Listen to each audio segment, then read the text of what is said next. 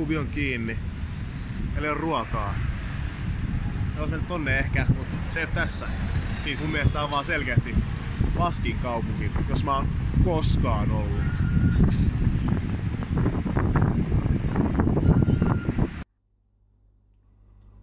Heipä hei, Smarkside Omniversumi ja terveiset täältä paskimmasta kaupungista, jossa me ollaan koskaan oltu, eli Lontoosta. Reissuviisikko istuu nyt toista päivää putkeen pyöreän pöydän ääressä aamiaisella ja jälkipyykkivuorossa olisi NJPWn, eikä siis NJVPn Royal Quest. Ja täältä löytyy tosiaankin Ville lisäksi Semi, Antti, Alfred ja Riku ja melko väsynyttä porukkaa on seuraava noin 2-tuntinen luvassa. Istuttiin aamu 5 asti pubissa katsomassa All Inia, vielä sitten Royal Questin All Outia. Sama asia. Jotain helvetin lainsuojattomien mutashowta se oli. Smarkside löytää Facebookista, Twitteristä, Instagramista, YouTubesta, Twitchistä, täältä Spotifysta tai mistä ikinä kaikki suosikki podcastisi meidän lisäksi löydätkään. Ja kotisivuilta smarkside.com tietysti linkit kaikkeen meidän sisältöömme. Olisiko se juomakierroksen paikka heti alkuun? Sieltä narahtaa jotain nyt auki. Belgialaista bulkkilaakeria Stella Artois. Appelsiinimehua. Ilman vodkaa. Ilman vodkaa. Te ette voi väittää, että siinä on mitään muuta kuin appelsiinimehua. Se ei maistu millekään muulle kuin appelsiinimehulle. Se ei näytä miltään muuta kuin appelsiinimehulle. No, nerokasta. Itselläni on teetä, koska ei ole ättä. Itselläni ei ole mitään mukia tässä, koska mä olen erittäin hyvin valmistautunut ja kuten äänestäkin varmaan kuuluu, niin mähisty on. Täällä on. Mun pitää ilmeisesti huutaa tänne mikkiin, että musta kuulee jotain. Siellä valitettiin eilen, tänään, milloin nyt olikaan, että on liian hiljaisella, mutta tämmöstä se on, kun rällää yöt läpeensä tuolla Lontoon kadulla. Rai. Täällä tosiaan vielä tuplakofeiinia, pikakahvia ja piti ottaa tämmönen Monster Ultra Blue testiin, kun sitä täällä hypetettiin. Ihan hyvää tämä on. Ei yhtään huono. Mikä väristä se on se neste? Se on räikyvän sinistä. Se näyttää vähän joltain niinku Jäähdytin nesteeltä. just siltä. Jäähdytin nesteeltä. Mutta tämä ei valitettavasti ole podcast erilaisten energiajuomien värikoostumuksesta, vaan New Japan Pro Wrestlingin Royal Quest-tapahtumasta, joka järjestettiin Lontoon Olympiapuiston Copper Box Arenalla, johon mahtui noin 7500 ihmistä ehkä paikalle. Oli kai loppuun myyty. Oliko meillä siinä, mitäs jännää me tehtiin ennen kuin me käppäiltiin itse areenalle? Tai siis sukkuloitiin taksilla läpi Lontoon. Ja Me mentiin Four Quarters baari, ravintola, arcade hässäkkeen. kyllä.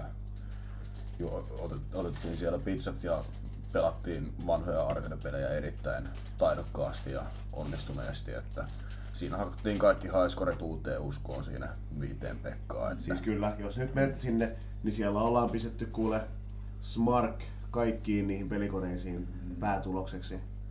Ja tietenkin se, että paikallinen Street Fighter 2 mestari lähti itkien kotiin, kun mä olin mennyt pelaamaan. Joo, me yritettiin Semin kanssa haastaa, mutta ei ollut kyllä niinku toivoakaan vastaan.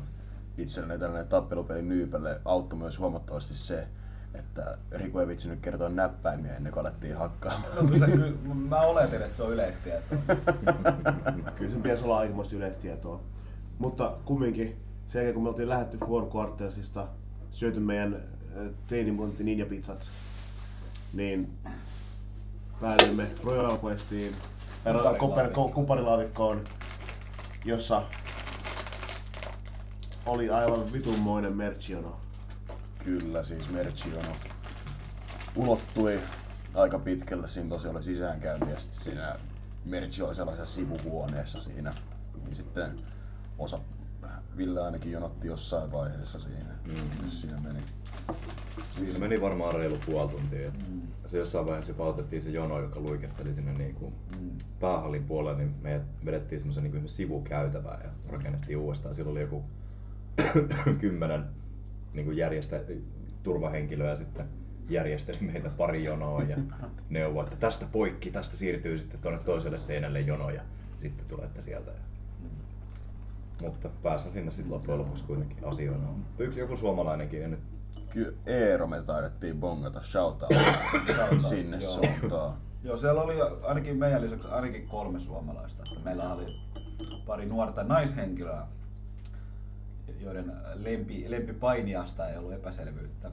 Oli myös samalla lennolla meidän kanssa. Niin on ihan positiivista nähdä, että Suomessakin on erinäköistä ja eri tyylistä fania. Että jos joku teistä kuuntelee joku suomalainen, niin pistäkää viestiä. Että ollaan tosi tyytyväisiä ja iloisia, että täällä New Japaniakin fanitetaan Suomessa.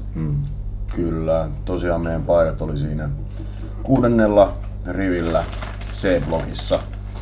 Että siinä hardcamin puolella ei toivottavasti näkynyt missään lähetyksessä.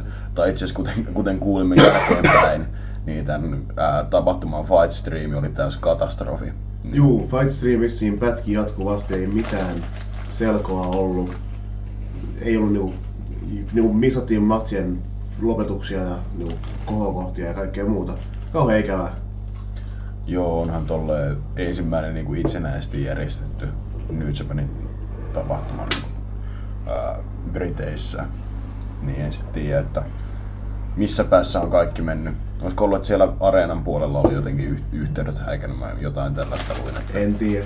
Olikohan mä kuulin vaan fight streamista, mä en kuullut mitään NJPW:n omasta streamista. No siis kun se ei tullut suoraan New Japan Worldista, kun se tulee jälkilähetyksenä sitten sieltä.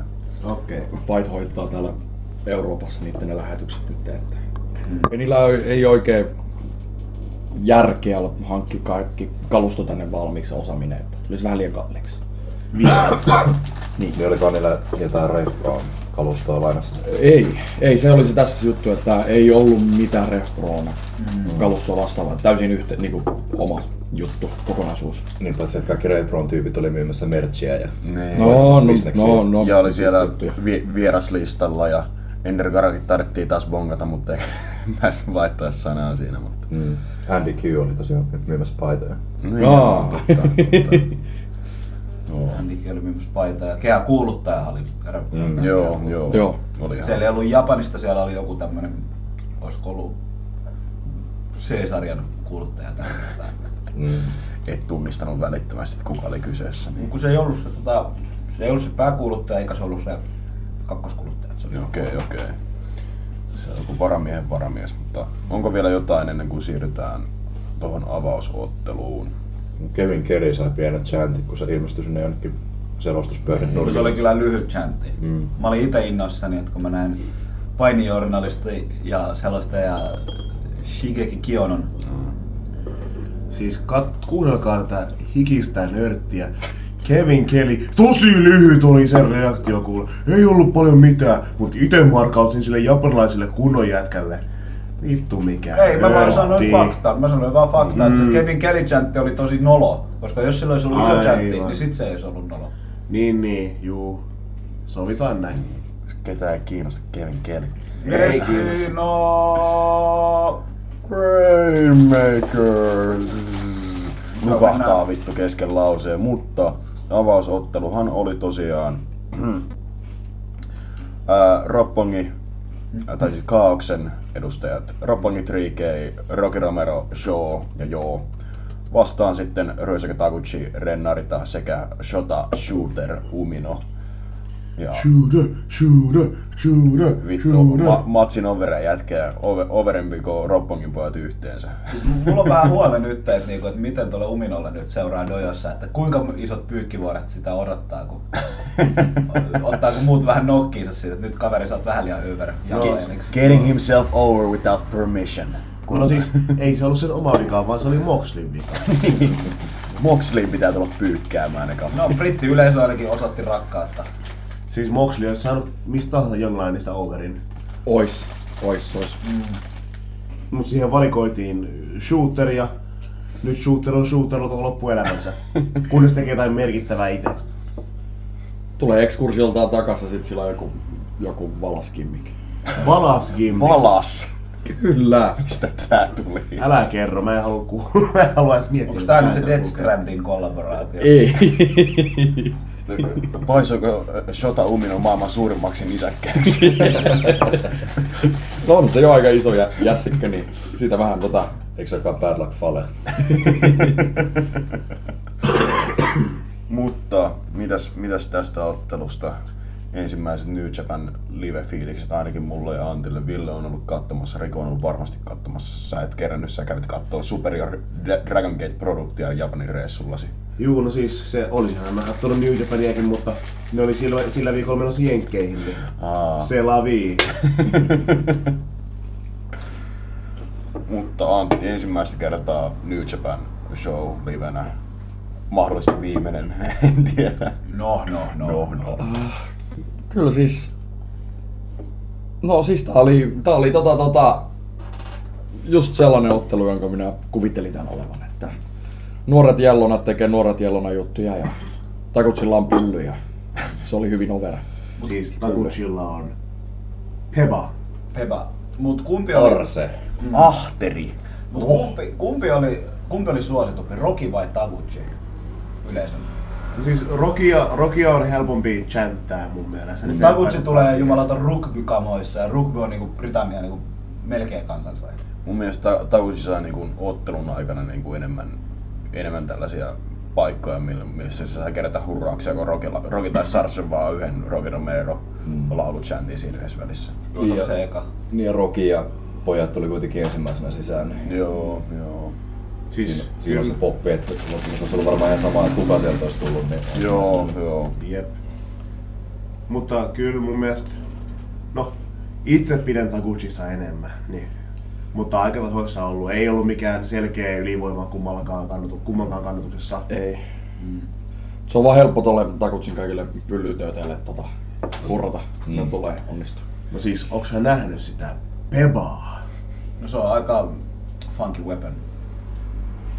Rautaiset persposket. Mutta jäikö mitään muuta mieleen tästä ottelusta kuin shooterin kansansuosia ja Taguchin perse? No eipä oikein, siis se oli, että jokainen sai shittinsä sisään ja no Romero teki forever. Joo. No siis kaikki ei saanut shittiä sisään. Johilla ei oo mitään omaa shittiä. Tai se yhden Superkikin tehdä. No, onks se Johin shitti? Superkick on vähän nykyään kaikkien shitti, kun HBK on eläköitynyt. No. Siis ihan aidosti. Johilla ei oo omaa shittiä. Johi on vähän niinku väliinputoaja tässä niinku maailmassa tällä hetkellä. Niin. Johilla ei mene hyvin. Oliko se nyt Ville, joka piti kysyä, että kumpi olikaan show ja kumpi oli joo? No kun mulla jäi muistiinpanot kotiin, mä oon sen joskus johonkin kirjoittanut. Muistatko nyt kun mä kerroin sulle? Oliko Silver Show ja Golden Show? Just toisinpäin. Siis pitää vaan muistaa Golden Show, koska show on se kultapoju. No niin. Niinku Golden Shower. No, Joo. ihan miten tykkää. Kiitos. Mutta siis Rocky sai Forever Clotheslineit sisään, Taguchi sai peppupelleilyä sisään, Young Lineit sai Young Line juttuja sisään, ja Show sai finisherin sisään. Oli siinä myös 3K:n se 3K finisheri. Paras tapa ikinä nimetä finisheri samalla nimellä kuin joukkueen nimi. Kyllä. 3K, get the 3K. Young Bucks hit the Young Bucks. Se on se sama kuin bändi tekee niinku debyyttialbumin tai mikä ikinä, joka on niinku sen bändin niminä, ja sitten siellä on vielä sellainen biisi, joka on niinku sama niminen niinku Iron Maidenille, ensimmäiselle levyllä Iron Maiden on kappale Iron Maiden. Mut onneksi se ei oo mitenkään hirveen merkittävä biisin pidemmällä skaalalla. Onneksi. Mutta niin, Show sai sitten finisherinsä sisään. Ei ollut edes finisher. Eikö? Se oli tää Project Champa. Sehän finisher on se Shockwave, vai mikä se melkein package ball driver juttu on. Aivan.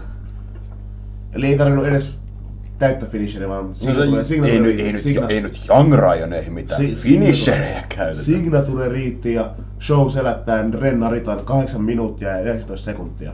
Huhhuh. Mahtavaa. Cage matchi on merkattu just toisinpäin. Mitä?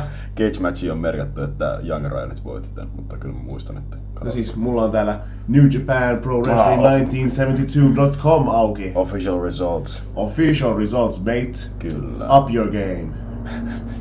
Wow. Mutta se oli ihan hauska matsi ja sitten se matsin jälkeen vielä Roppongin 3K Rocky Romeron avustuksella juhlivat kehässä ja kaikki oli oikein tyytyväisiä. No siis kaikki voittajat pääsi juhliin kehässä tämän jälkeen, aina otteluittensa jälkeen, niin Kyllä. eipä siinä. Mites Riku, puroresu-ekspertti, maistuuko? No siis, per match, voiko tästä sanoa mitään muuta? Saatiin yleisökäyntiin. Joo. Oliko Antilla vielä jotain loppukaneetteja ennen peukkuja? No ei oikeesti. No niin, sitten peukaloita. Voin heittää tästä ensimmäisenä ylös. Eka New Japan matsi livenä. Jees meininki. Alfred ja vituttaneet taputukset alkoi heti avausottelussa. Ai saatana, anteeksi tähän väliin ennen kuin päästään pidemmälle peukaloihin, niin jatkan tässä näin. Miksi, brittiyleisö, miksi? Joka vitun välissä pitää aloittaa taputus ja nopeuttaa taputusta. Siis se alkoi 3 kertaa minuutissa se sama juttu. Hidas taputus, joka yltyy. Ei se toimi joka tilanteeseen. Ja se ei toimi varsinkaan 50 kertaa vittu saman illan aikana. Tiedät sä, että brittiläisyleisö ei osaa olla hiljaa? No vittu, huutaa sit jotain järkevää tai tyhmää. Mua vaan vitutti se taputus. No niin. Ei mitään tämä mölyäminen, missä minun golf-taputukseni. Niin. Antti Peukalo.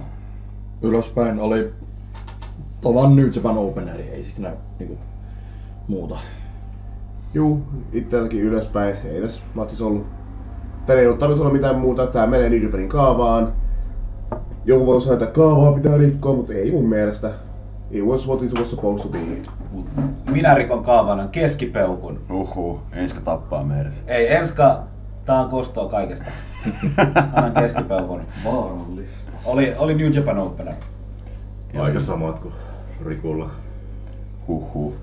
Melko radikaaleja mielipiteitä.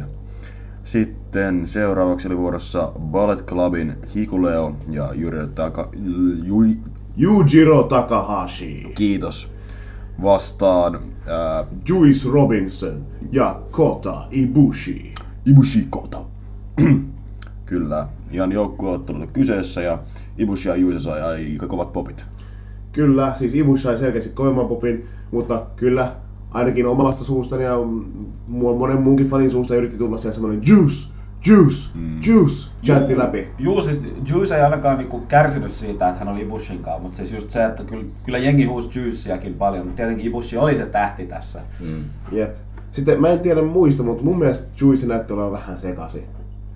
Se on mahtavan karismaattinen esiintyjä. On, mutta siis mun mielestä se oli jotenkin niinku erityisen hullun kiilto silmässä tällä hetkellä. Sä olit tavannut se meidän huumekuriiri. Varmaan. Siis sä oli ollut ryppäämässä siinä baarissa lähellä. Niin totta. No, ennen matsia. Eilen. Toissapäivänä Okei, no se voi kumminkin selittää, koska siis se ei näyttänyt ihan freesiltä mun mielestä. Se oli vähän silleen niinku jotain oli vähän off. Ei se näkynyt silleen niinku matsisuorituksessa, mutta silleen niinku sen ilmeessä. Se on ollut jetlagi sitten, kun se on kuitenkin tullut Japanista varmaan. Niin, mutta siis sen ilmeessä lähinnä mun mielestä näkyy, että nyt on vähän villi meno. Oliko Bullet Clubin pojilla villiin meno tässä ottelussa? Perus Bullet Club heel työskentelyä. Ei sen enempää, ei sen vähempää. Siis tää oli tämmönen house show matsi suoraan sanoen. Siis Ibushi ja Juice vähän tekee yleisölle juttuja ja sitten Bullet Club hiilailee ja vähän katkoo näitä spotteja ja sitten loppujen lopuksi saadaan sitten niitä signature-juttuja. Niin, Yujiro Takahashi sai kirjaimellisesti ne 2 liikettä, mitkä hän aina tekee sisään. Ja tuli yksin. Ainoastaan Hikuleon kanssa. Et ei ollut mitään. Viime vuonna oli naiset Ref Pro siinä tapahtumassa. Eli se yhteistapahtumassa. Ai. Sensuuriiski. Harold soitti, että ei voida näyttää tällaista kansainvälisesti. Japanissa everything goes, but... Mut siis Hikuleo tästä kaksikosta niin toimi paremmin. Et se jotenkin, kunhan taas vähän lisää massaa ja näyttäisi ehkä niin sanotusti uhkaavammalta. Siis niinku enemmän massaa niinku... lihasta ja semmoista, että... Okei, mä ajattelin, että enemmän niinku se muuttuu enemmän faleksi sitten. Ei falex, ei kiitos faleja. Ei sitä perussamoalaista vaan se vähän... Mut siis Yujirossa ehkä näkyy se, että häntä, en mä tiedä kiinnostaaks häntä enää vai mikä se juttu on. Se vaan vähän niinku on cashing mukana. Checks, brother. Mut sit taas Hikuleo on vielä nuori ja nälkäinen ja haluaa kohota korkeammalle. Joo. Ja toivottavasti kohoaakin, toivottavasti saa mahdollisuuden näyttää itsensä ja ehkä ensi vuoden G1:issa joka onkin jo keväällä. Syksyllä. Niin myöhemmin syksyllä. Vasta syksyllä. Keväällä New Japan Cup. Niinpä. Mut voisi mennä sinnekin. Niin, voisi mennä sinnekin. Mut ehkä mulle tässä kyllä tosta Hikuleasta niinku oli silleen, että sillä oli kyllä tosi hyvin niinku se yleisö hallussa, että sai sitä niinku, ties kyllä mitä tehdä, millä saadaan ne reaktiot. Siinä mielessä on niinku jotkut opit menneet kyllä perille. Ja mulle se toimi vähän paremmin siellä Summer Sizzlerissä kyllä. Jotenkin se vähän pienempi ympäristö ehkä teki sen. Niin ja Summer Sizzlerissä vähän aina pystyi tulemaan siinä mähinässä aina sinne keskelle ja keskeyttämään tai pilaamaan jonkun jotenkin muiden, mutta tässä ei ollut ihan semmoista samanlaista mahdollisuutta. Niin, Repkolossa silloin oli 5 kaveria bumppaamassa sen ympärillä. Nyt se piti olla niinku hallitsevassa roolissa niinku, normaalissa joukkueottelurakenteessa. Joo. Ja sitten tähän vielä se tosiaan, että koska ne painii NS niin perus heel tyyliä, että siinä ei pääse paljon revittelemään. Joo. Tosiaan sitten Babyface voitti ottelun, kun Ibushi iski Kamigojen tolle Hikuleolle ja selätti siitä. 8 minuuttia ja 46 sekuntia. En tiedä miten nämä ajat lisää tähän nämä tiukat sekunnit. Kaikille tilastorunkkareille. Joo, kyllä. Ottelun jälkeen saatiin vähän erinäköistä juhlintaa, kun naisfanin kaikki toiveet tulivat toteen. Juu, eräs naisfani tuli sieltä ja heitti pyyhkeen. Juise sieltä sanoi, että hei, heitä se pyyhe tänne näin. Ja Riku, mitä siinä tapahtui? No sitä, siellä alettiin niinku hinkkaamaan niinku Ibushin rintamusta ja takamusta vähän niinku siihen pyyhkeeseen. Että vähän hikeä. Vähän hikeä. Tuore puristettua Ibushi Juisea. Joo, jatketaan eteenpäin. Peukkuja. Sieltä. Tää on niinku audioformaatti, että noin semmoset poroskäsi, niin littipeukut ei pojat näy. Saa sanoa, missä haluatko Antti vaikka aloittaa sen? Ei tässäkään oikeastaan mitään pahaa sanottavaa ollut, että Pipus ja Robinson on ihan naurettavan suosittuja ja Hikuleo kehittyy koko ajan. Mitäs tässä? Liitti peukkupeukalla ylös vastaavaa hyömässä seuraava. Kyllä siis, ellei NJPWn peruskaavaan nousujohteisesti matsit menee aina niin sanotusti tärkeämpään ja parempaan suuntaan, että peukkua ylöspäin on niin kuin nousujohteista tämä niin matsien laatu. Peukkua ylös, siis tää nyt oli peruskoota, Ibushi tekee spottiin tai Juise lämmittelee yleisöä. Ihan kiva. On se aina kiva nähdä Ibushia, siis kyllä Ibushilla oli semmonen niin mukava ilme kun katsoi, että tykkäs siellä yleisön reaktiosta. Peukkua ylöspäin, että Hikuleossa mä näen kyllä potentiaalia ja se ei ole ihan vielä valmis, mutta se kyllä varmasti jossain vaiheessa on. Juissi ja Kota on kova duo, molemmat toimii ihan helvetin hyvin. Tietyllä tapaa mä olisin halunnut nähdä Kotalta tässä ehkä jonkun niinku hullun singles-mähinän. Mutta toisaalta sit mä just muistin, että silloin viime kesän Japanin reissulla mä näin Kota Ibushi vastaan Juice Robinsonin. niin. Jossa Kota Ibushi melkein kanssa taas vaihteeksi tappoi itsensä tekemällä moonsaultin kehätolpan päältä ulos. Että en ehkä voi valittaa sit kuitenkaan, kun on tämmösiä muistoja. Peukkua ylös. Lievä peukku ylöspäin ihan, koska mun mielestä Juise oli mahtava tässä ottelussa just tällä yleisön erättelemisellä. Niin helvetti. Pahoittelen ainakin itseltäni tätä erittäin maassa olevaa ääntä, nimittäin musta ei lähde ääntä enää huomenna ihan niinku, tai koskaan, en tiedä. Just niin. Loppuhuomioina on tullut tämän matsin aikana ja matsin jälkeen, että Juise ja Ibushi niin ehkä Team World Tag Leaguein, ehkä. Ei siis, jos jatketaan samalla mallilla millä oli muun muassa viime vuonna, niin ketään kella on jo varma matsi Wrestlingin, niin ei näy World Tag Leagueissä. No joo. Mut toisaalta meillä on tänä vuonna, tai ensi vuonna tupla-ilta Wrestlingissa, niin voi olla mahdollista, että jollain voisi olla tupla-buukkaus Wrestlingin. Sinänsä ei myöskään ole mahdotonta. Joo. Mutta eikö Ibushihan huutelee, että se haluaa kaikki vyöt Wrestle Kingdomista? Ei kaikki, kun se Hebiku ja Intercontinental ovat molemmat. No, suurimman osa. Ai Ibushi haluaa molemmat vai? Joo. Ja Neveri vielä päälle. Niin. Siis, eikö se ehdottanut, että siis silloin ekana iltana silloin se heavyweight-mestaruus ja sitten seuraavana iltana, jos se saisi mahiksen siitä Intercontinentalista? Joo. Siis mulla on ollut tässä teoria, että nyt kun Ibushi voitti tuon G1 Climaxin, spoileri, niin miten jos Naito tulee sanomaan Ibushille, että hei, mulla on jotain mitä sä haluat ja sulla on jotain mitä mä haluan. Ja ne pistää ottelun kasaan, jossa sekä G1-salkku että IC-mestaruus olisi niin kuin molemmat potissa, jolloinka Naito voisi voittaa ne. Ja voisi mennä Tokyo Domeen ja voittaa tuplamestaruuden, mikä hänellä on ollut jo monta vuotta tavoitteena. Mä haluan Alfred lähettää sulle henkilökohtaiset terveiset Kedolta tästä fantasiapuukkaukseen liittyen. Ei. Siis joo, mä ymmärrän, että se ei ole realistista, mutta joo. Joo. Seuraavaksi päästiin kääpiöt irti.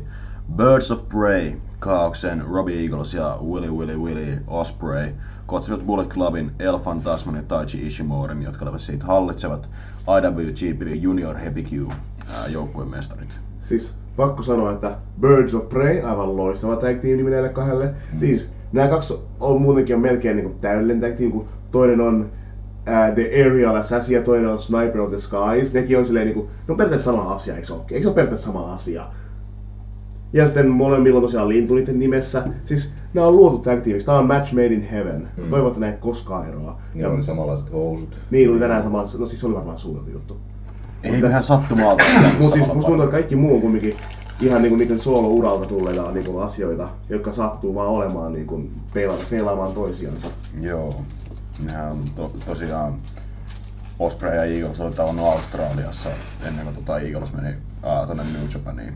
Siellä oli pari tosi kovaa ottelua keskenään käsittääkseni. Ja sitä kautta Eaglesinkin New Japan portit oli kai auenneet, että vähän historiaa sitä kautta. Mutta ja sitten vastajoukkue El Fantasmo ja Taiji Ishimori. Bullet Club. Kyllä, he ovat. Headbanger Club. Joo, sanoo Alfred pitäessään päällään El Fantasmon Headbanger Club-paitaa. El Fantasmo on aivan loistava mulkku. Siis aivan loistava mulkku. Mulkkuilla, mitä mä oon koskaan nähnyt mulkkuilmassa. En ehkä menisi niin pitkälle, mutta... No ei ehkä ihan, mutta ymmärtää pointin kumminkin. Aika mulkku silti. En tiedä menikö multa vaan ohitte, mutta muistiko se kehäkuuluttaja kuuluttaa Ishimoria tässä sisään? Mulla on vähän kutina, että ei. Muisti kyllä. Siis hän kuulutti ensin Ishimorin sisään, ja sitten sen jälkeen hän kuulutti El Fantasmon kaikki litania, mitä hän oli jo, mitä El Fantasmo oli pakottanut opettelemaan edellisenä päivänä. Ei muistanut 2018 British Junior Cup. Joo. Koska New Japanissa ketään ei kiinnosta Refro. Niin, koska New Japanissa ketään ei kiinnosta. Siis oli ihan tarkoituksella jätetty pois. Mutta siis oli hieno nähdä, kun ELP latasi hänen niin loppuposeeraustaan ja sitten... Se on aina odottelemaan, että vieläkö sieltä tulee... Vielä tulee lisää. Vittu kun mä oon saavuttanut niin monta asiaa, että pitää odottaa ne kaikkia juttuja. Yeah! Kyllä. Mutta itse ottelu. Professori, sano jotain. Juniorimähinää Will Ospreay yleisön rakastama. Siis se huomasi kyllä, että kun mies kävelee paikalle, niin kotiyleisö rakastaa sitä miestä. No, ei kai se kummempaa. Joo, Will Ospreay keräsi tässä kyllä niinku kaiken huomioon mun mielestä, että Robbie Eagles jäi aika varjoon. Että ei lähtenyt ihan yhtä tuliset reaktiot, mitä oli tuolla joo, siis ei lähtenyt Robit Oi. Kiitos. Ei lähtenyt valitettavasti ne käyntiin. Parit sellaiset dueling chantit Ishimorin kanssa tai jotain. Siis hiilillekin vedettiin. Ishimori oli todella suosittu yleisö edessä. Joo. Siis Ishimori... ja Ishimori niinku ne kaikki, siis herran jumala se sulavuus sillä äijällä mikä vieläkin. Vaikka se vähän taas niinku linkkasi niinku sinne kehään. Siis mun se on gimikki. Se on sen gimikki. Mä en sanoisi, että se on gimikki, koska se äijä on kuitenkin aika hajallaan. Se tekee sen joka vitun entrasessa. Joo, mutta se oikeasti linkkaa ja se ei näytä gimmick-linkkaamiselta, se näyttää oikealta linkkaamiselta. Joka vitun Shoot-linkkaus. Joo, koska se äijä on rikki vähän niin kuin Tanahashikin on rikki. Mut Tanahashi ei linkkaa kehää.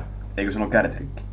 Onko sillä polvetkin rikki? Siis mun pointti on siis, mä en lukisi siihen liikaa, koska se tulee aina sieltä semmoista Bone Soldier-maista vähän niinku epäkuolemansa kävelyä. Siis se mun mielestä on gimikki.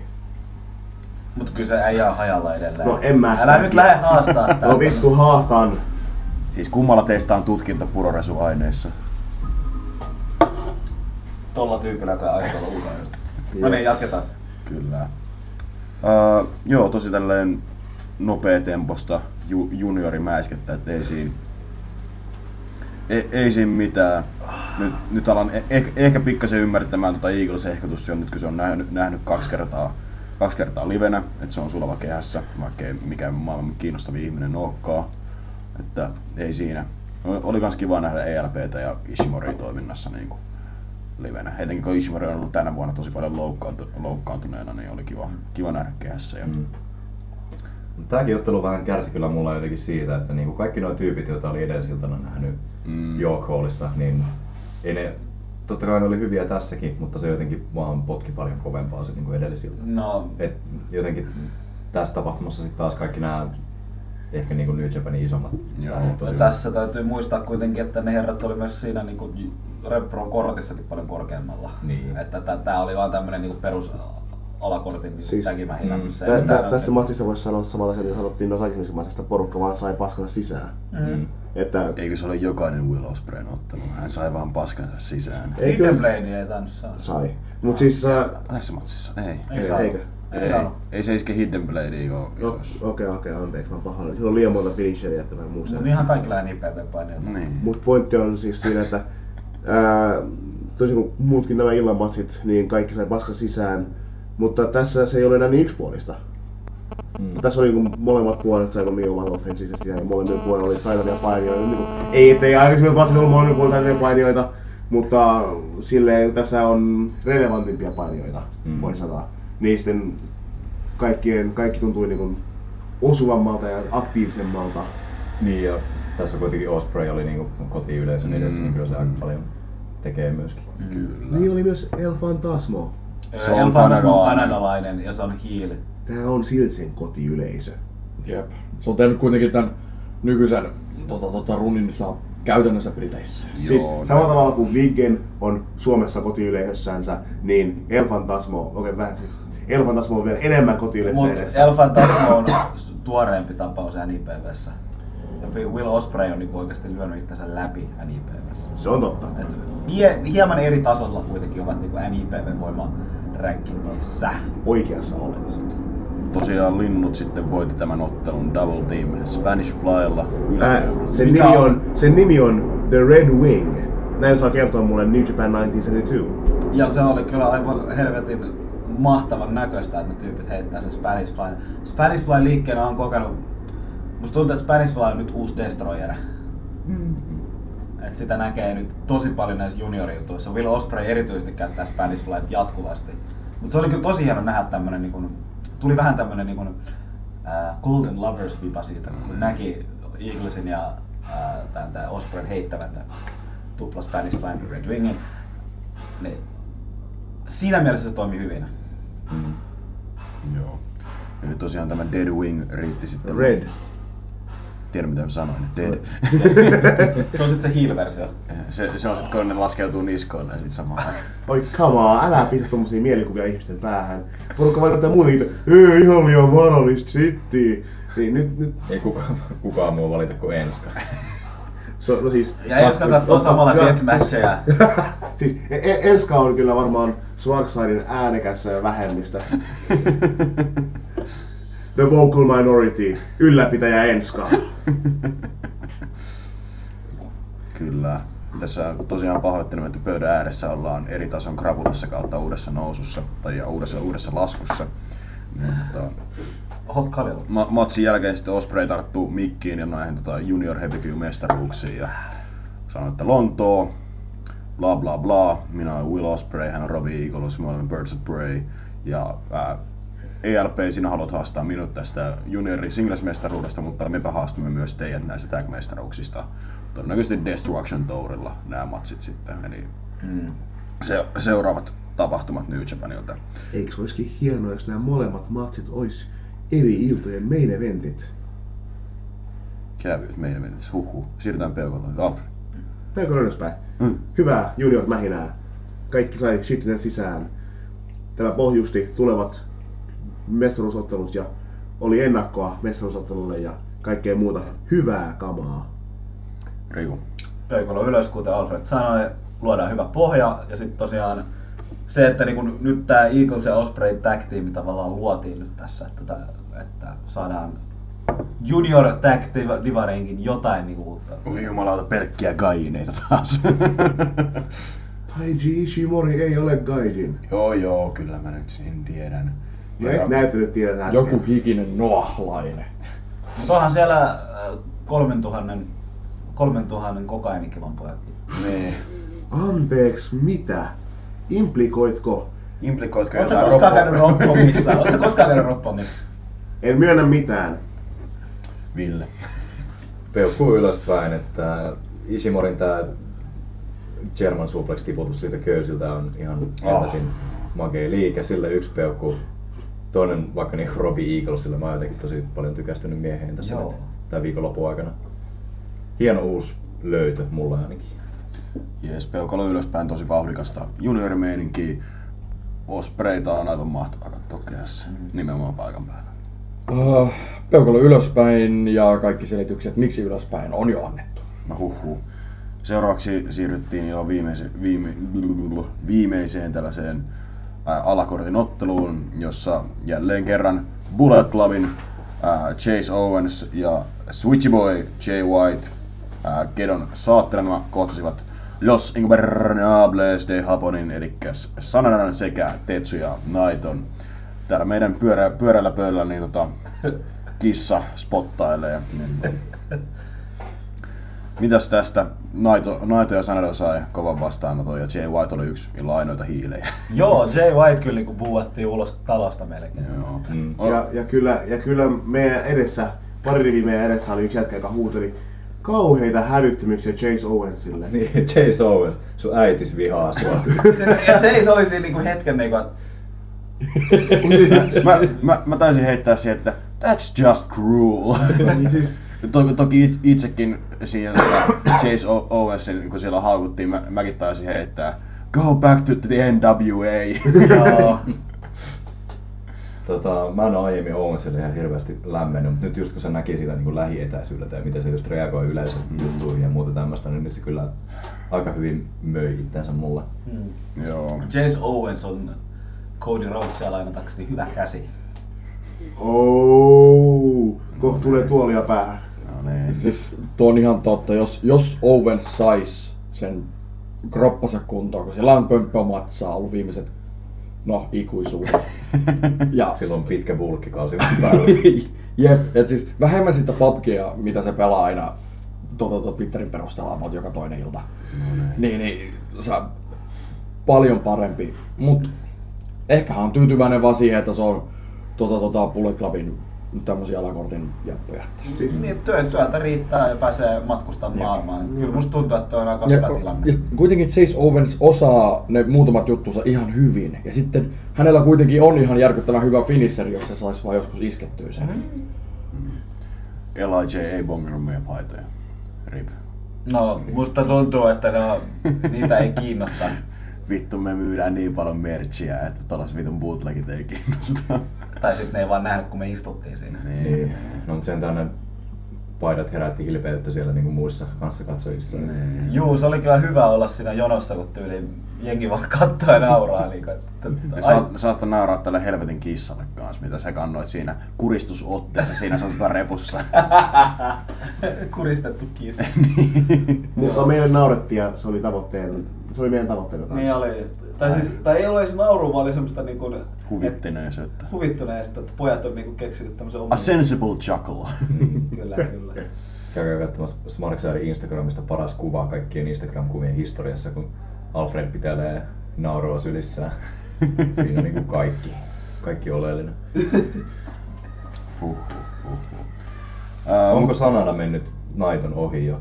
Ei. Onko menossa? Koska sai aika hyvää reaktiota kyllä. No joo, mutta Sanada on varmaan pyörinyt tuolla Briteissä jonkun verran. Joo, se on ollut Ref Prossa vasta joku tapahtuma sitten kävi Sabrea haastamassa. Joo, niillä oli se taso koko Elitsei Ref Prossa. Se oli ihan teema. Joo, ungovernable, joo. Kyllä. Mutta just se, että kun Sanada on pyörinyt Briteissä paljon ja ollut kyllä niin nyt tänä vuonna tosi paljon noissa main event-kuvioissa, niin varmaan jäänyt sille ihmisten mieleen. On. Siis jos Sanada olisi jäänyt New Japanin ulkopuolelle, olisi jäänyt Fresh Oneen, hän olisi tällä hetkellä todennäköisesti moninkertainen päämestari. Siis ihan järkyttävän hyvä painija. Ihan syystä se matsi viime vuonna vai sitä edellisenä vuonna Okada vastaan, se perus Okadan välihaasta. Viime vuonna. Joo, niin se oli niitä matseja, että tiesit Okada ei häviä, mutta Sanada sai uskomaan edes hetken aikaa. Se voisi olla Wrestlingin artikkeli, missä verrattiin tätä Sanada haastoa tuohon Rainmaker Shockiin, niin se sai mut uskomaan vielä. Mutta siis, joo. Sanada on helvetin taitava siinä, mitä se tekee. Ja Sanada on... No, ennen sanottiin kutsuttiin karismakuumiksi vähän, kun hän ei oikein elehtinyt eikä mitään, mutta nyt hän niinku, on ruvennut niinku, yleisön kanssa käydä niinku,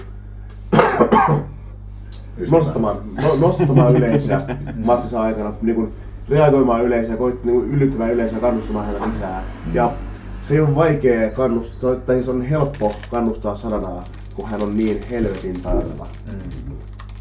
Saatiin taas parhaat lockspotit. Ja sitten jos jotain on helppo vihata, niin se on Jay Whitea. Niin. Se oli kyllä aika helppo vastakkainasettelu. Miksi me unohdetaan Naito? Yleisöhän söi Naiton kädestä. Sieltä lähti lehtereiltä peribrittinäinen We Love You Naito We Do chantti. Niin harmi ettei levinnyt koko areenalle, liian monimutkainen. Ja Naito tosiaan myös vähän niinku mehusteli sillä housujen poisotalla. Kysynkin se mieltä siinä, että jos Naiton housut ja Okada lanne tappelis, niin kumpi voittaisi? Siis se on niinku varmaan se ultimaattinen. Ei, se on ihan selvää, että se on taitsi, joka tän vie.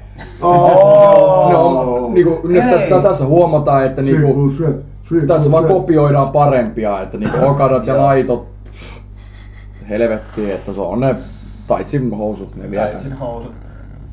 Se on sitten DDT:ssä joskus. Mut joo, mitä ite matsista?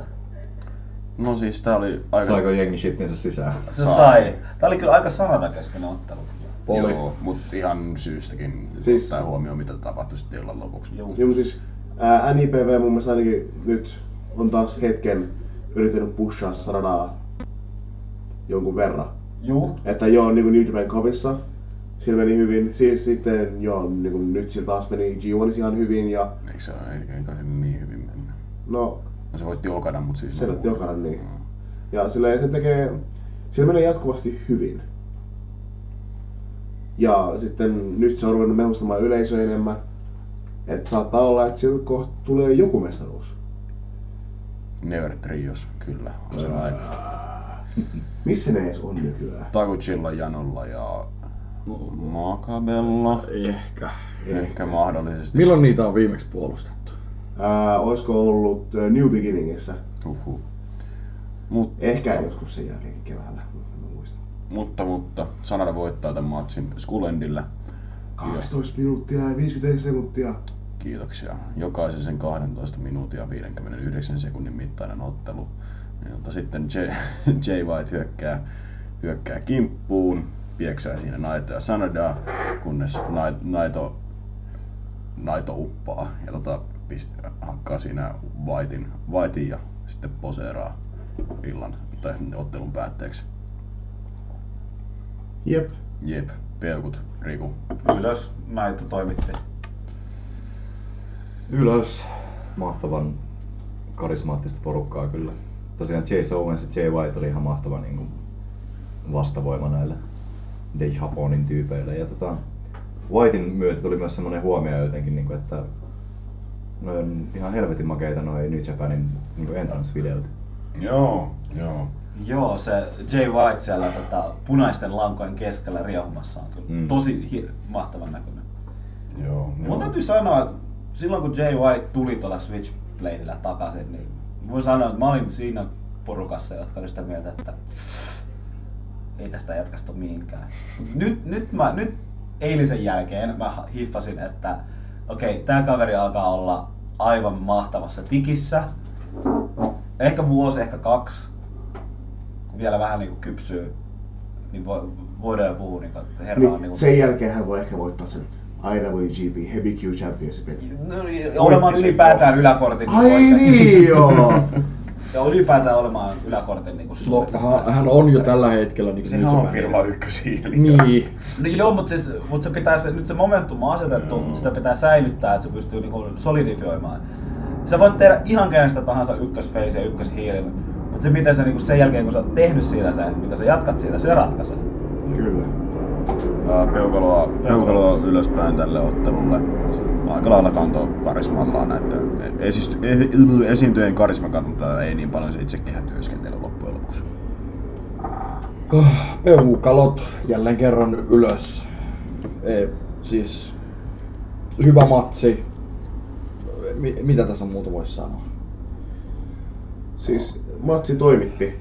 Siis se on näissä ollut kaikissa matsissa tähän asti, että matsit toimittaa sen mitä niistä toivookin. Ja pääsee näkemään näitä vitun isoja tähtiä livenä.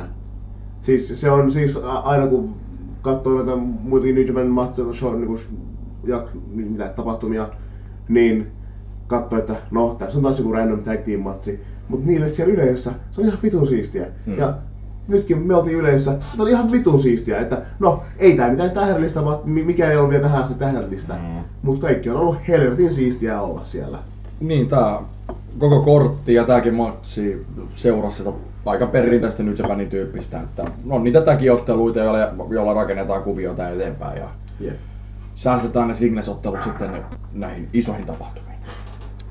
Seuraavaksi päästiin niihin isoihin otteluihin, kun Hebiku joukkueen mestaruudesta kohtasivat hallitsevat mestarit Girls of Destiny, Tamatomi ja Tangaloa, jotka kohtasivat haastajat Aussie Openin, Carl Fletcherin ja Mark Davisin, jotka olivat silloin Ref Pro'n Summer Sizzlerissa voittaneet tämän ykköshaastajuuden.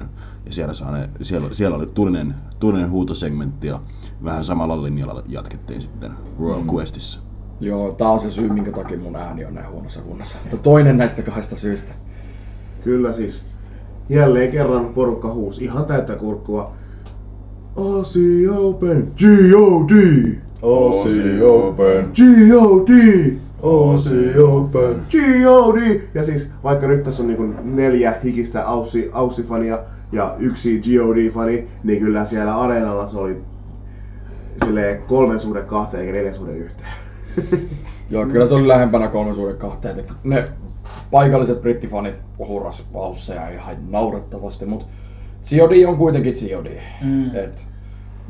Todella suosittu tiimi täällä Länsimaissa. Ja mä ootan, että mä pääsen näkemään tämän jälkinauhoitteen tästä Summer Sizzlerista ja tästä Royal Questista, että miltä se näyttää niin kuin videolla tää reaktio, minkä ne sai molempina iltoin. Kyllä. Siis se reaktio vielä, että mua kiinnostaa erityisesti se, että miten se on näkynyt se Japaniin päin, että avaako tää nyt ovia Aussie Openille tää? Aussie Open, Danksina! Siis Aussie Open World Tag Leagueen NJPW on tällä hetkellä vähän huonontunut toi tag-divari. Niin, en mä tiedä. No siis, onko tämä se hetki, kun keskustelemme, miten Kedo puukaa tag-divareita aina ja ikuisesti? No ei nyt tarvitse, kyllä se kiinnostuu sieltä taas loppuvuoteen mennessä. Siis on se muista, että ai niin joo, World Tag League, oh fucking shit, I gotta book this motherfucker, oh my motherfucking shit, oh god damn. Se on yhden jalan kokainiblenderin jälkeen valmis. Ei tarvi ajatella enää loppuvuonna. Mutta oli suorastaan niin kuitenkin liikuttavaa kyllä nähdä Aussie Open tommosella stakella. Kyllä, aivan mahtavaa. Tässä Antin kanssa fiilistellään Jordan Fraud päällä just molemmat. Perkele pojat. Itekin kun on sen pari vuotta saanut seurata poikain matkaa Britti-Indyissä, niin onhan se mahtava nähdä. Erityisesti kun muistaa sen, että eka kosketus Mark Davisiin, mikä mulla oli, se oli joku Deviantin perustelkkarijakso, missä yleisö ei reagoinut häneen yhtään. Ja silloinhan oli vielä ihan perus Mark Davis. Sitten se löysi Kai Fletcherin ja voittivat mestaruudet about kaikkialla Briteissä ja Saksassa. Ja mutta nyt ne on täällä, että niinku, todella kova homma. Vielä kun ne pääsis PVI 500. No joo, se on kyllä. Nyt me ollaan hypettä matsia aika paljon, mutta tää matsi oli aika hyvä. No ihan se oli. Tää matsi oli aika vitun hyvä. Toisiksi paras Guerrillas of Destiny -matsi, minkä mä oon nähnyt, on sen Briscoes Ladder Warin jälkeen Summer-Gardista. Eli aivan jäätävässä tikissä, että ovat otelleet kuukauden sisään elämänsä 2 parasta ottelua, jossa toki toinen joukko on kantanut heitä koko matkan. No ei nyt kantanut. Tästä se on pelkkää alamäkeä. Tai ehkä Tama Tonga on löytänyt vihdoin niin sen ihmeellisyyden lähteen ja päättänyt, että nyt tehdään hyvin. Kyllä siis Tama Tonga osaa yleisöä hallita tosi hyvin. Joo, kyllä. Siis Tama Tonga on aina osannut hallita yleisöä hyvin. Joo. Se on vaan sitten se, että kun on katsonut ruudun välityksiä, niin se ei ole välttämättä osunut itsensä niin hyvin se niin yleisön hallinta. Mutta siis kyllä mun mielestä Tama Tonga on aina ollut silleen just se niin karismallansa niin vakuuttava hahmo. Ja Tangaloa menee siinä tosi hyvänä niin powerhousena vieressä. Että se on tosi hyvä kombinaatio. Joo. Ottelun kohokohta oli varmaan se end stretchi, missä aussiat paukuttelun niin vitun sairaata joukkojen liikkeitä sisälle. Ja siinä sai hetken uskoa, että nytkö vittu vaihtuu mestaruudet, kuinka paljon kokainia se Kedo on kerennyt vetää tässä vaiheessa vuotta. Mutta valitettavasti ei. Toiveemme murskaantuivat kuin 12 minuuttia ja 56 sekuntia. Kesti vaan 12 minuuttia. Tämä tuntui niinku hyvässä mielessä paljon pitemmältä. Kyllä. No siis se oli niin täyteen rahdettu matsi, tässä ei taas ollut niinku niitä lepospotteja niin paljon, että porukka, kaikki 4 ottelijaa jakso otella koko matsin ja kaikki näennäiset lepospotit varmaan piilotettiin järkyttävän kannatushuudon taakse, että sille ei tarvinnut pistää headlockia ja odottaa 10 puoli minuuttia, että levätään hetki, kun voi vaan olla silleen mehustella sitä, että Osi. G.O.D. Osi, G.O.D. Osi, G.O.D. Mulla jäi kyllä erittäin hyvin mieleen siinä, että kun oli tää jompikumpi Osi Oppenista, oli siinä taisi olla Kai Fletcher. Kai Fletcher oli kulmassa ja sitten Tama Tonga katsoo yleisöä ja sitten kinkii tätä Fletcheria nähden oi. Kyllä. Se oli kyllä yksi parhaimpia spotteja. Kyllä se oli joo silleen mudhole stomping oi. Joo. Tosiaan Gorillat voitti tällä Top Rope Powerbombilla. Super Powerbomb. Supervoimapommi yläköydältä. Se oli komea se Fletcherin counteri siihen ensimmäiseen yritykseen. Joo. Oh, eipä siinä sen kummempaa. Ollaanko me kaikki yksimielisesti peukkojen suhteen? Eiköhän me olla. Me varmistamme vielä tälleen näköyhteydellä ja kyllä kaikki antavat peukaloa ylöspäin. Katsokaa tämä ottelu tää ja huudelkaa hyvillä kuulokkeilla, koska joo, toivottavasti se New Japanin versio on sitten parempi, jos se olettava Fighting Feed, missä on mennyt kaikki päin vittua. Hyvin mikitetty toivottavasti. Ja kattokaa se edellisiltä hypeet myös sieltä Repron puolelta. Joo. Kyllä, siis tää on oikein paljon paremmin kun näkee sen reaktio. Kyllä.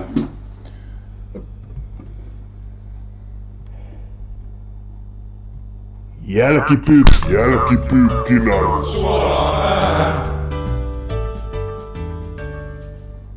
Nyt kun Ramin kaunis irtonainen ääni on soinut täällä meidän Lontoon studiossa, niin on aika siirtyä illan 3 ykkösmähinämäiske mätkintä matsiin, jossa ensimmäisenä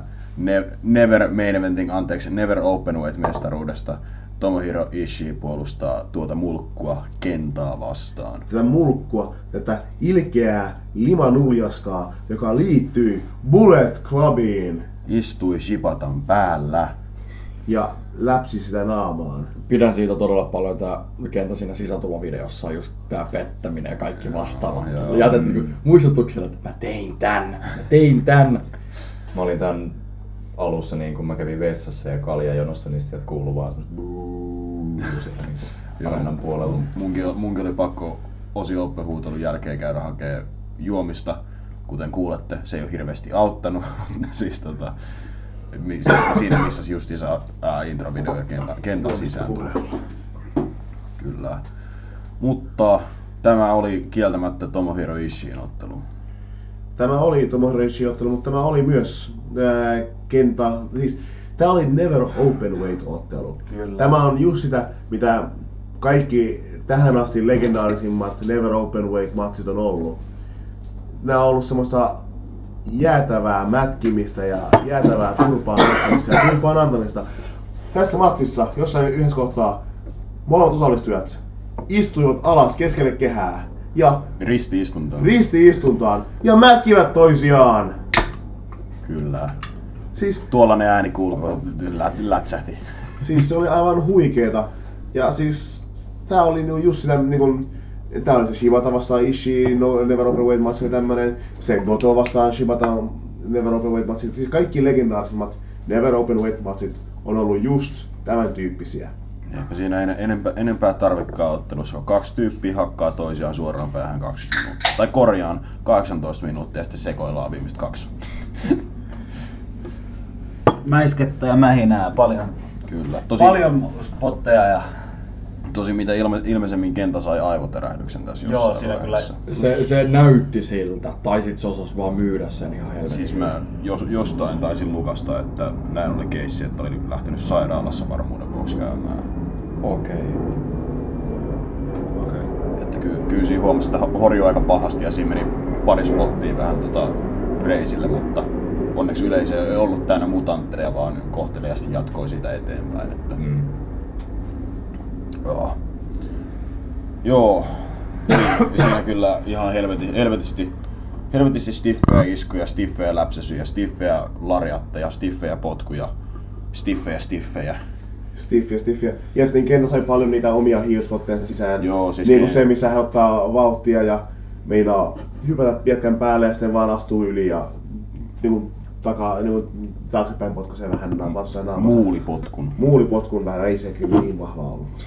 Se on kevyt niinku rakkaus. Joo. Tökkäsin. Love tap. Just semmonen. Siis Kenta sopii Bullet Clubiin tosi hyvin. Koska tällä hyvällä hetkellä Bullet Club on täynnä puhtaita hiilejä. No siis Kenta on tosi hyvä puhas hiili, että siis ei se olisi tarvinnut sitä Bullet Clubiin liittymistä, että pystyy painimaan tällä tavalla, mutta nyt se on antanut sille rutkasti lisähiittiä tää liittyminen. No just sen takia. Niin.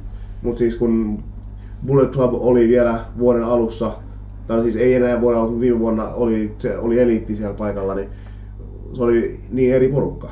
Fucking Elite 3! Eliitti pilasi koko New Japanin, Kaikki kainit on perseestä. Mutta siis kumminkin pointti on se, että koska melkein kaikki painijat New Japanissa kumminkin kuuluu johonkin ryhmittymään, niin Kentakin kuuluu nyt ryhmittymään, joka edustaa hänenlaista painia. Joo. Tosiaan tuossa mainitsin sekoilun ottelun viimeisillä minuuteilla, joka tarkoitti sitä, että Gorillas of Destiny juoksi paikalle ja pisti hässeliksi ja hyökkäsi kehään ja tuomari katsoo just sopivasti toisaalla ja siinä sekoillaan ja sitten Kenta iskee go to bedin ja voittaa Never Open Weight mestaruuden. Kyllä, saatiin mestaruusvaihdos. Vähän fiilisteltiin sitä, että vaihtuuko tällä mestaruudet, mutta itse uskon vahvasti siihen, että New Japan aina kun ne menee uudelle markkina-alueelle pitämään niin ison eventin, niin he vaihtaa sillä vähintään kerran. No siis se on vaan todistus, että tämä ei ole mikään house show, mikä joku fiilis jollain saatais olla, jos mitään ei muuttunut, mitään merkittävää ei tapahtunut. Mitäs, onko vielä overall mietteitä tästä? No, en uskonut näkeväni niinku Kentaa livenä missään vaiheessa oikeastaan. Että tästä tuli muuten ilon paskachantit tuli tässä. Hideota chantattiin. Joo. Missä vaiheessa? Tän ottelu jossain alkumetreillä tuli parista kohtaa pienet hideot. Niin ja sit olitko se siellä, joka huusi, että joku huusi että meidän takana niinku go back to Orlando vai mitä? Mä huusin, että go back to Florida. Joo. En olisi uskonut näkeväni Kentaa koskaan livenä. Ehkä Hideon jossain VV-livessä, mut Kenta livenä Isiä vastaan, niin... Oli kyllä. Kenta kyllä niin sai sitä kunnon heel-hittiä. Kyllä sitä niin buuvattiin. Sehän teki ne Shibatan. Joo, niin teki just low dropkickia, siitä huudettiin kyllä.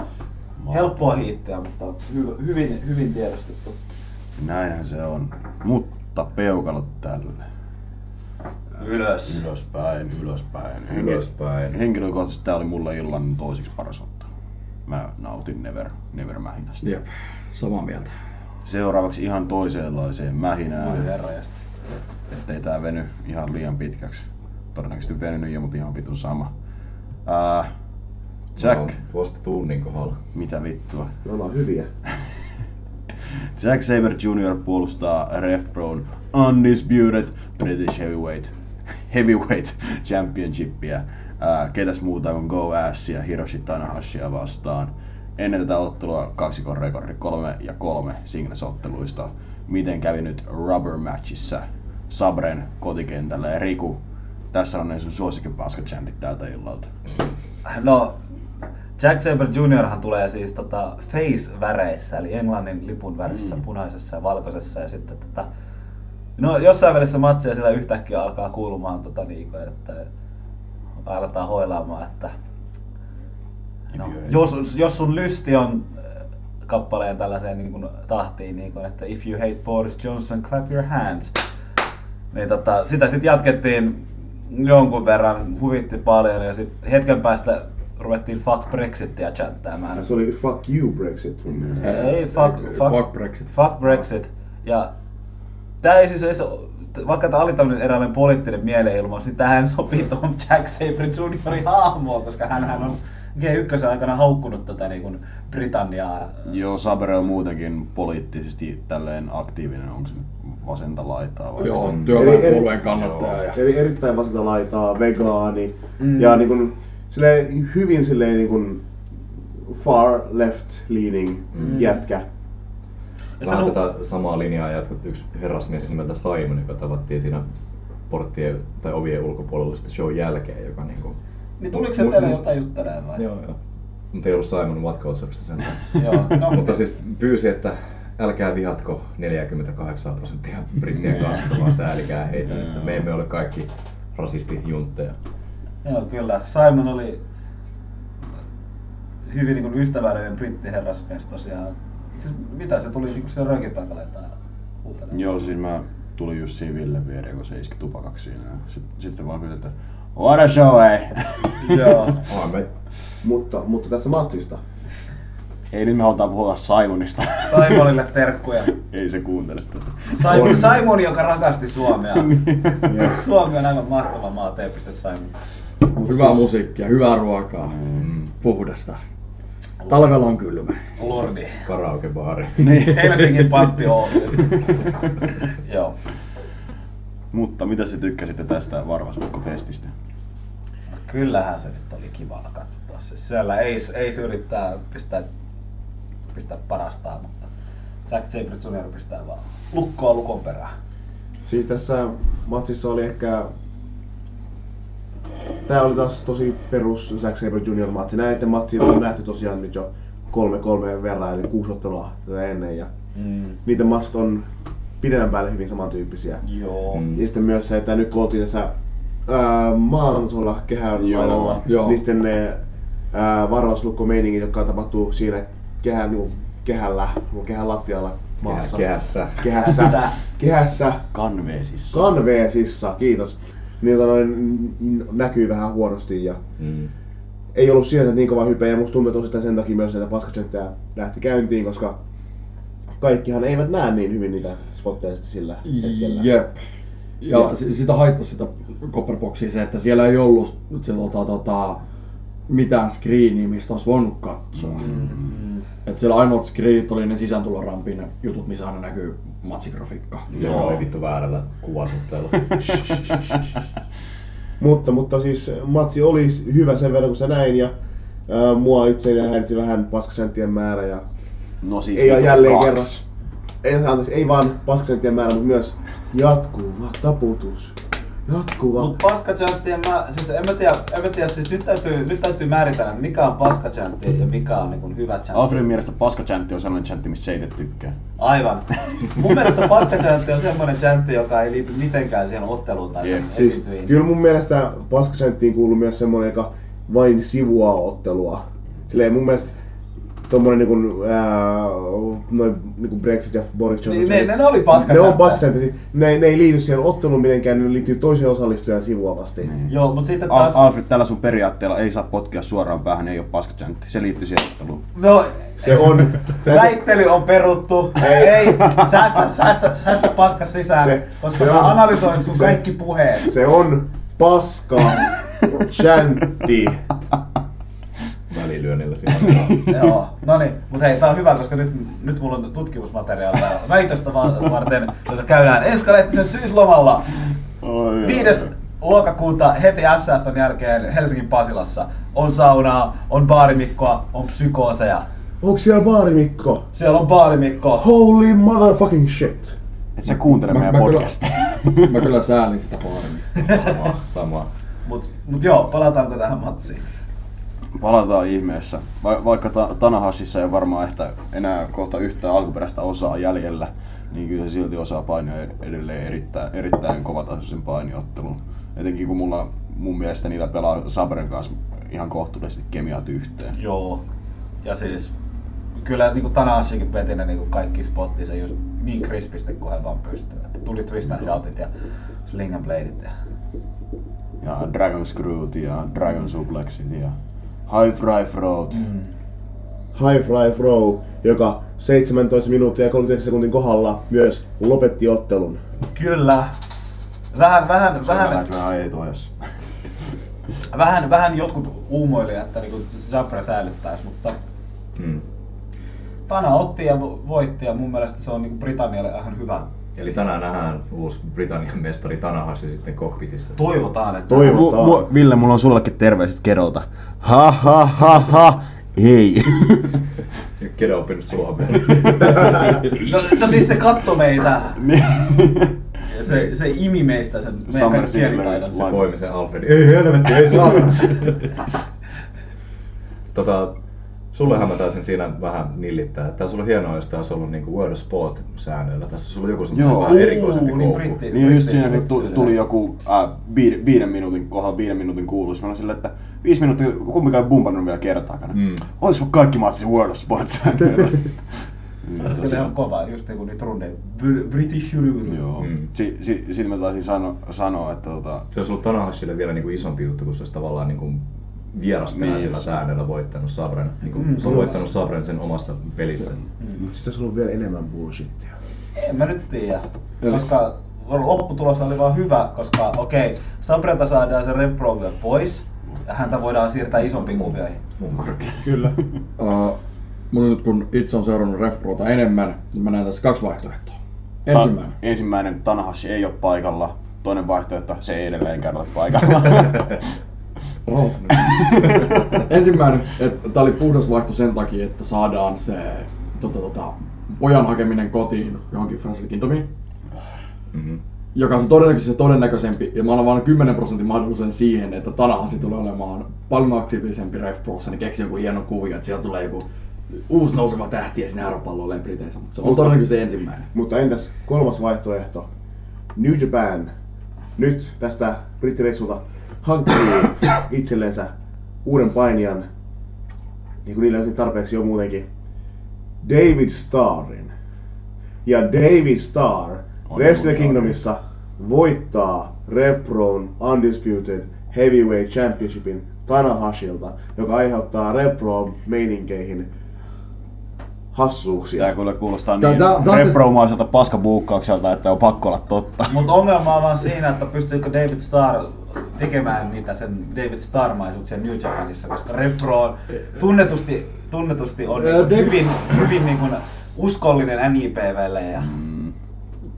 Uskon ainakin David Starria, että jos hän ei tee ihan niitä kaikkia omia niinku, promojuttuja vastaavia, niin hän pääsee puhtaasti omilla painitaidoillaan.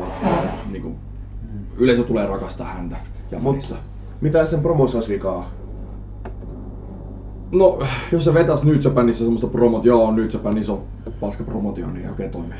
No, mut siis, no se ei välttämättä semmoista pakko vetää, mutta siis se voi vetää kaikkea, sitten se voi promotata, että Repro on paskapromotio New Japanissa, ja sanoo, että mä palaan sinne vielä, minä pääsen takaisin sinne vielä, kun mä vien teidän mestaruun. Hei, David, kaikella rakkaudella, David Starrilla on 2 promoa.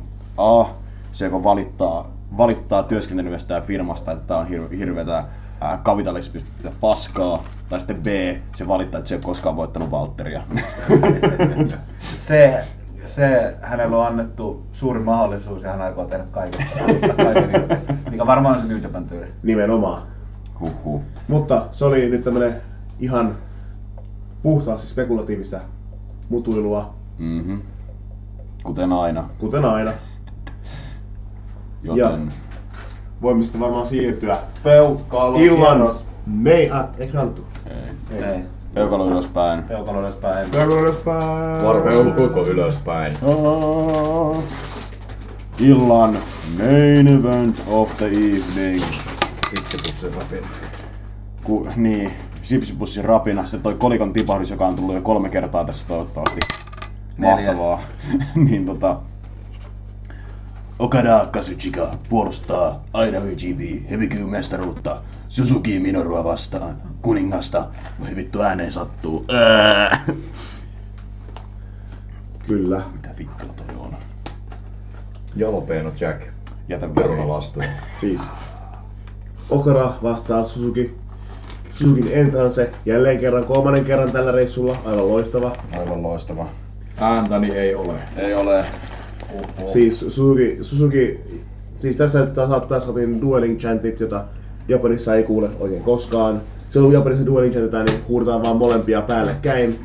Mutta koska britit ovat sen verran rytmikkäämpää kansaa, niin ja tykkäävät vuorotellen huutaa, myös silloin antaa säästää äänen tavallaan, kun pystyy huutamaan niin aina vai toisella niin biitillä eikä molemmilla niin joka biitillä, niin Suzuki! Okada! Suzuki! Oli ihan koko illan teema kanssa. Kyllä, ja Suzuki on kuningas Briteissä. Niin aivan siis, oli parissa ottelussa aikaisemminkin Copper Box tärissy. Mutta tässä täristeltiin oikein kunnolla sitten, niin etenkin loppumetreillä. Jalkojen töminä. Siis, jos pitää miettiä, että mikä oli illan isoin reaktio, niin kyllä se oli pääottelussa ja kyllä se oli Suzukille mun mielestä. Suzuki murhaa Okadaa yhä uudestaan ja yleisön mylvintä vaan yltyy, että nyt vittu voita se, päätä tämä Kedon projekti alkuunsa, nyt on aika time to stop. Jep.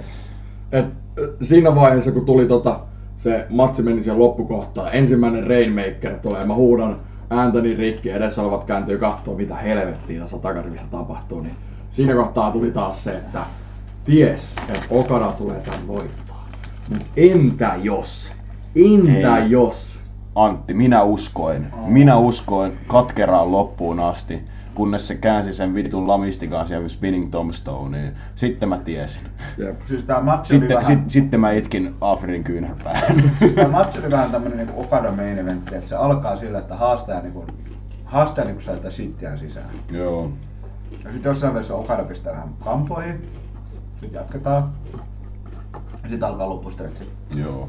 Siis tosiaan mä taisin tuonne Discordin puolelle jutella justiinsa, että varmaan ruudun välityksellä tää on vaan yksi Okadan mestaruuspuolustus lisää.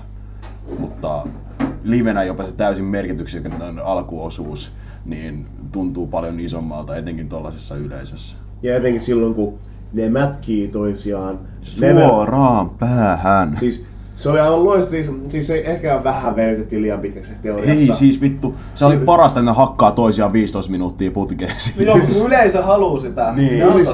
Silleen, mä en ollenkaan valita, mutta silleen teknisesti ottaen saattoi ehkä kestää liian pitkään. Yleisö halusi lisää, niin olisi se halunnut, että Suzuki istuu seuraavat 10 minuuttia siinä vitun jalkalokassa. Joo, ja siis yleisöhän oli niinku ihan liekeissä, että oliko se tässä matsissa vai aiemmassa matsissa, kun Unnoakin chantattiin, että... Fuck him up, Unno, fuck him up. Joo, siis Red Juice tosiaan niinku vei sen vitun tuolin pois Sukilta, niin sitten kun porukka oli siitä ihan hypeissään. Olisiko se siis Sabre-matsissa just kun ne vääntää siellä matossa, niin tulee nopeat Red Juice chantit siihen? Ja Red Juice on silleen, että mitä te mua chantaa? Kiitos, jatkakaa. Joo, kyllä. Ja se on se kiitos, keskitytään ottamaan. Joo. Sekin on paskasettamista. No se oli kyllä paska chat. No hei, Red Shoes oli kuitenkin mainostettu oikein etukäteen. Hän esiintyy tässä showssa. Niin, siis hän on niinku oma... Red Shoes on varsinkin länsimaissa draw. Ja siis kyllähän se on suosittu myös Japanissakin, en mä sitä missään edes kiellä. Mutta se on draw länsimaissa. Mutta kyllähän se luo sitä tiettyä arvostusta, kun sillä lukee se IWGP Official siinä painan takana. Mut kuitenkin sitä ei pidä chantata, se on silti tuomari. Ja sit tulee flashbackit kaikkiin niin hetkiin, kun me ollaan huudettu Teemun nimeä. Ei, mä en oo huudannut Teemun nimeä. Mä oon vaan korkeintaan haukkunut Teemua silloin, kun hän tekee näin väärin. Eli sä olet huutanut Teemun nimeä. Se on eri asia. Mä en oo silleen, hei hyvä Teemu, jes tässä matsissa on Teemu. Anteeksi Teemu, mä saan ihanaa kaikkea, mutta jos kuuntelet, niin... Teemulle terkkuja. Teemulle terkkuja Lontoossa. Very much love. Teemu on ihana. Joo. Siis tästä matsista ei niin voi tällaisia yksittäisiä spotteja, koska sellaisia spotteja ei nyt ollut. Kuten sanottua, ne veti 15 minuuttia toisiaan turpaa. Jossain vaiheessa tuli se, oliko se 30 minutes pass? Ne on hakannut toisiaan vartin. Joo, se sanoi, että kumpikaan ei pumpannut, ne on vaan hakannut toisiaan vartin. Sanoit sen ääneen mulle, että haittaako sua? Ei! No! Mut sit alkoi se loppurymistely ja wrist controllia. Siis se on vaan aina niin kovaa kamaa. Siis, vaikka mä olin niin vankasti Suzukin nurkkauksessa, niin onhan se vaan ihan vitun siistiä. Kun sen näkee kaukaa, vaikka molemmat on kanveesissa, niin silti näkee, kun Okadalla on kiinni Suzukin ranteesta ja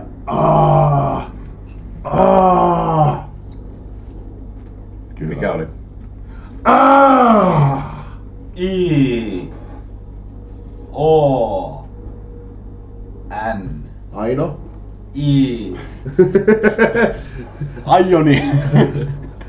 Ja mut siis olen aivan samaa mieltä, että ei hatanut yhtään se naurattavan pitkä toisiaan mukiloimisvaihe, koska se näki hyvin, että ne vaan jatko sitä, koska se yleisö halusi lisää ja lisää ja lisää. Molemmat nauraa jossain kohtaa toisilleen. Ja... Siis alusta asti. Tai no Okada yrittää nauraa, se Virne pyyhitään sen vitun rottapojan naamalta aika nopeasti. Kyllä se Virne lentää johonkin Copper Boxin lehtereille. Sillä välin Suzuki vaan nauraa ihan ainoasti oikeesti ja kaikki muu nauraa hänen mukana. Heti kun Suzuki nauraa, niin kaikki muu on silleen, parit vaan niin mielessä. Mä rakastan painia, varsinkin hyvää sellaista. Toi oli kyllä ehkä yksi parhaimpi ottelu, minkä mä oon nähnyt. Joo. Ja ottelu loppuu täydelliseen antiklimaaksiin, kun Reimei Kerosu ja Okada voittaa. Ja me itkemme maakalo, me itkemme. Kyllä se oli ihan hyvä kliimaksi, ei se mikään antikliimaksi ollut. Se oli G1. Okadan voitto on aina antikliimaksi. Mutta sinä oot aina antikliimaksi. Ainakin mitä mä oon naisilta kysynyt. Wow. Sick burn. Naiset tietää. Naiset tietää. Wow. Jep. Fucking buried. 33 minuuttia, 25 sekuntia. Illan pisin ottelu. Joo. Illan paras ottelu. Yli 10 minuuttia pidempi kuin mikään muu ottelu tänä iltana. Sieltä illan paras ottelu. Illan paras ottelu, kyllä. Kuinka kauan tää tapahtuma kesti loppuun? 3 vai 4 tuntia? Kyllä sekin. 4 tuntia. Joo. Hiposen 4 tuntia. Joo. Vähän alle 4 tuntia mun mielestä. Ei tuntunut niin pitkältä. Ei kaikki tuntuu. Siis viiletti ohi. Se siinä 4. matsin jälkeen, niin mä olin sillä hetkonen. 4 matsia on jo mennyt, on ollut lyhyitä matsia, niin. Mutta 4 matsia on jo mennyt. Siis 4 ekaa matsia oli yhteensä vähän päälle 40 minuuttia. Plus sisääntulot. Mut silleen, joo, tunti varmaan niin ekat 4 matsia ja sitten seuraavat 3 matsia oli yli tunti lisää, tai varmaan noin tunti lisää. Ja main event oli puoli tuntia lisää. Niin se on reilu 2,5 tuntia niin matsia, otteluita ja siihen päälle entäinen sun muut. Niin. Joo. Sitten tosiaan ottelun jälkeen Okada sitten kiitteli toki yleisöä ja sitten Sanada käppäili paikalle. Kyllä, next challenge is. Sanana kertoi yleisölle, että Lontoo, seuraavan kerran kun minä olen täällä, niin minä olen IWGP Heavy-mestari. Ja yleisö poppasi. Joo, ja sitten Okada varasti sen, ei kyllä minä olen edelleen mestari. Jep. Hyvin tyypillinen Okadan voittopuhe, jolla lopettaa show. Kyllä. Se oli sitä, mitä niinku yleisölle oli tarjottava.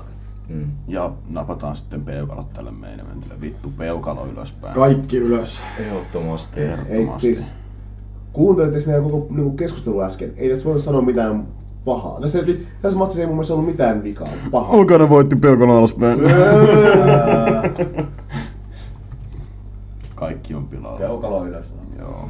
Koko tapahtuma on peukalo ylöspäin. No siitä mä olin seuraavaksi kysymässä, että minkälaiset kokonaismietteet jätti Royal Quest? No, ei tässä se on sellaista ostajan katumusta, että kyllä niin peukalo ylöspäin. Kannatti lähteä. Kannatti lähteä. Kyllä. Siis ihan vaan tän shown takia me lähettiin. Se eilen Repro oli tosi hyvä bonus. Se tämän päivän Repro on ihan kiva bonus. Mä en tiedä vielä, sen voi sanoa vasta jälkeenpäin, että kuinka kiva bonus, mutta oli ihan kiva bonus. Toi All Out katselujuhlat oli järkyttävä. Oh my fucking god, miksi tehdään näin? Mua nukuttaa niin vitusti bonus. Sä olet aina mun lähteä kotiin. Ei, kun tolla oli avaimet. Olis pitänyt ottaa äkki lähteä niin kuin lentot olisi kotiin päässä, mutta siis... Mutta siis... Kyllä kiva oli. Siis kyllä tän takia Britteihin lensi. Kyllä. Mä eilen siinä show jälkeen vähän puhuin, että niinku se repro saattoi olla semmosen niinku hikisen indie-fiiliksen myötä, mikä puhuttelee mua niinku enemmän, niin ehkä vähän jopa kovempi. Nyt kun nukkuu yön yli ja on tästä tätä puinut, niin... Nukku aamun yli. Nukku aamupäivän. Oli tää kyllä vitun kova. Joo. Oli aivan samaa mieltä. Molemmat oli niinku omilla tavoillaan todella. Joo. Jep. Kaksi täysin erilaista kokemusta. Kyllä, mut kummatkin enemmän tai vähemmän sellaisia mitä odotti. Ja tää oli niin puhdas New Japan kortti kuin voi käytännössä olla. Että ei oltu räätälöity sillä, että okei me mennään länkkäreihin vetämään show, että tehdään semmoista, että heille enemmän sopivampaa ja vastaavaa. Siis... Ei mitään sellaista. Jos porukka haluaa nähdä New Japania, ne haluaa nähdä New Japania, eikä mitään muuta. Siis sehän oli periaatteessa se, mikä oli vialla siinä Rohin Supercardissa. Sinne tuli porukkaa katsomaan New Japania ja sitten kun ne katsoi Rohia, ne oli vähän silleen Ja sitten kun heille tarjottiin Matt vitun Taven. Joo. Ei ne mennä niinku spesipeihin. Ai niin, Matt Taven. Ai niin. Huikka. Mut siis, aina siis ei välttämättä ne paikalle tulleet oli, nehän oli ihan innoissaan kaikesta mitä siellä tapahtui. Ja niin olisi minäkin ollut. Mutta sitten kun mä katsoin sitä Rohin Supercardia streamin välityksellä, niin aina kun oli jotain rohkamaa, niin se mietti vähän, että no, joo, kamaa. Kamaa, lähinnä. Mutta siihen positiiviseen nuottiin voidaan mainostaa Smarksanin sosiaalista mediaa, eikö niin Ville? Kyllä, ne ovat Facebook, Twitter, Instagram, YouTube sekä Twitch. YouTubeen mahdollisesti tulee jonkunnäköistä kontenttia tältä reissulta. 2 kovalla koolla. Kyllä, kontenttia. Ei saatu turvaamme live-streamissä. Eikä pöllitty puhelinta live-streamissä. Jotain muuta. Terkkuja Tampereelle. Tämä oli Jälkipyykkinaru numero jotakin. Tänään tosiaan vielä Repro Cockpit. En tiedä tehdäänkö siitä vielä jotain sitten huomenna, mutta... Saa vittu nähdä. Semmoinen mukava jälkipala, että semmoista pienimuotoisempaa brittimeisinkiä. Että joo. Voisin kuvitella, että se show on aika semmoista niin kuin vähän irrottelua. Että... Vittu, antakaa mulle se Speedballin singles-matsi. Jevoo, kiitos. Ja Anteeksi. Joo niin. Joo niin.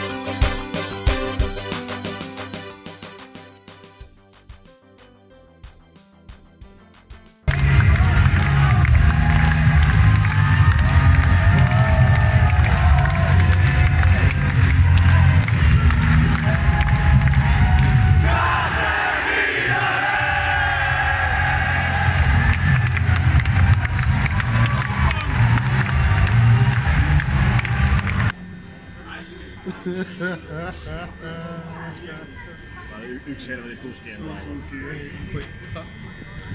No niin, kissa menee takaisin laukkuun. Ei päivää ilman traumoja. Ensin FTOP ja nyt Suzuki. FTOP, tajut sä? Kyllä, mä tajun sen erittäin hyvin. Suzuki.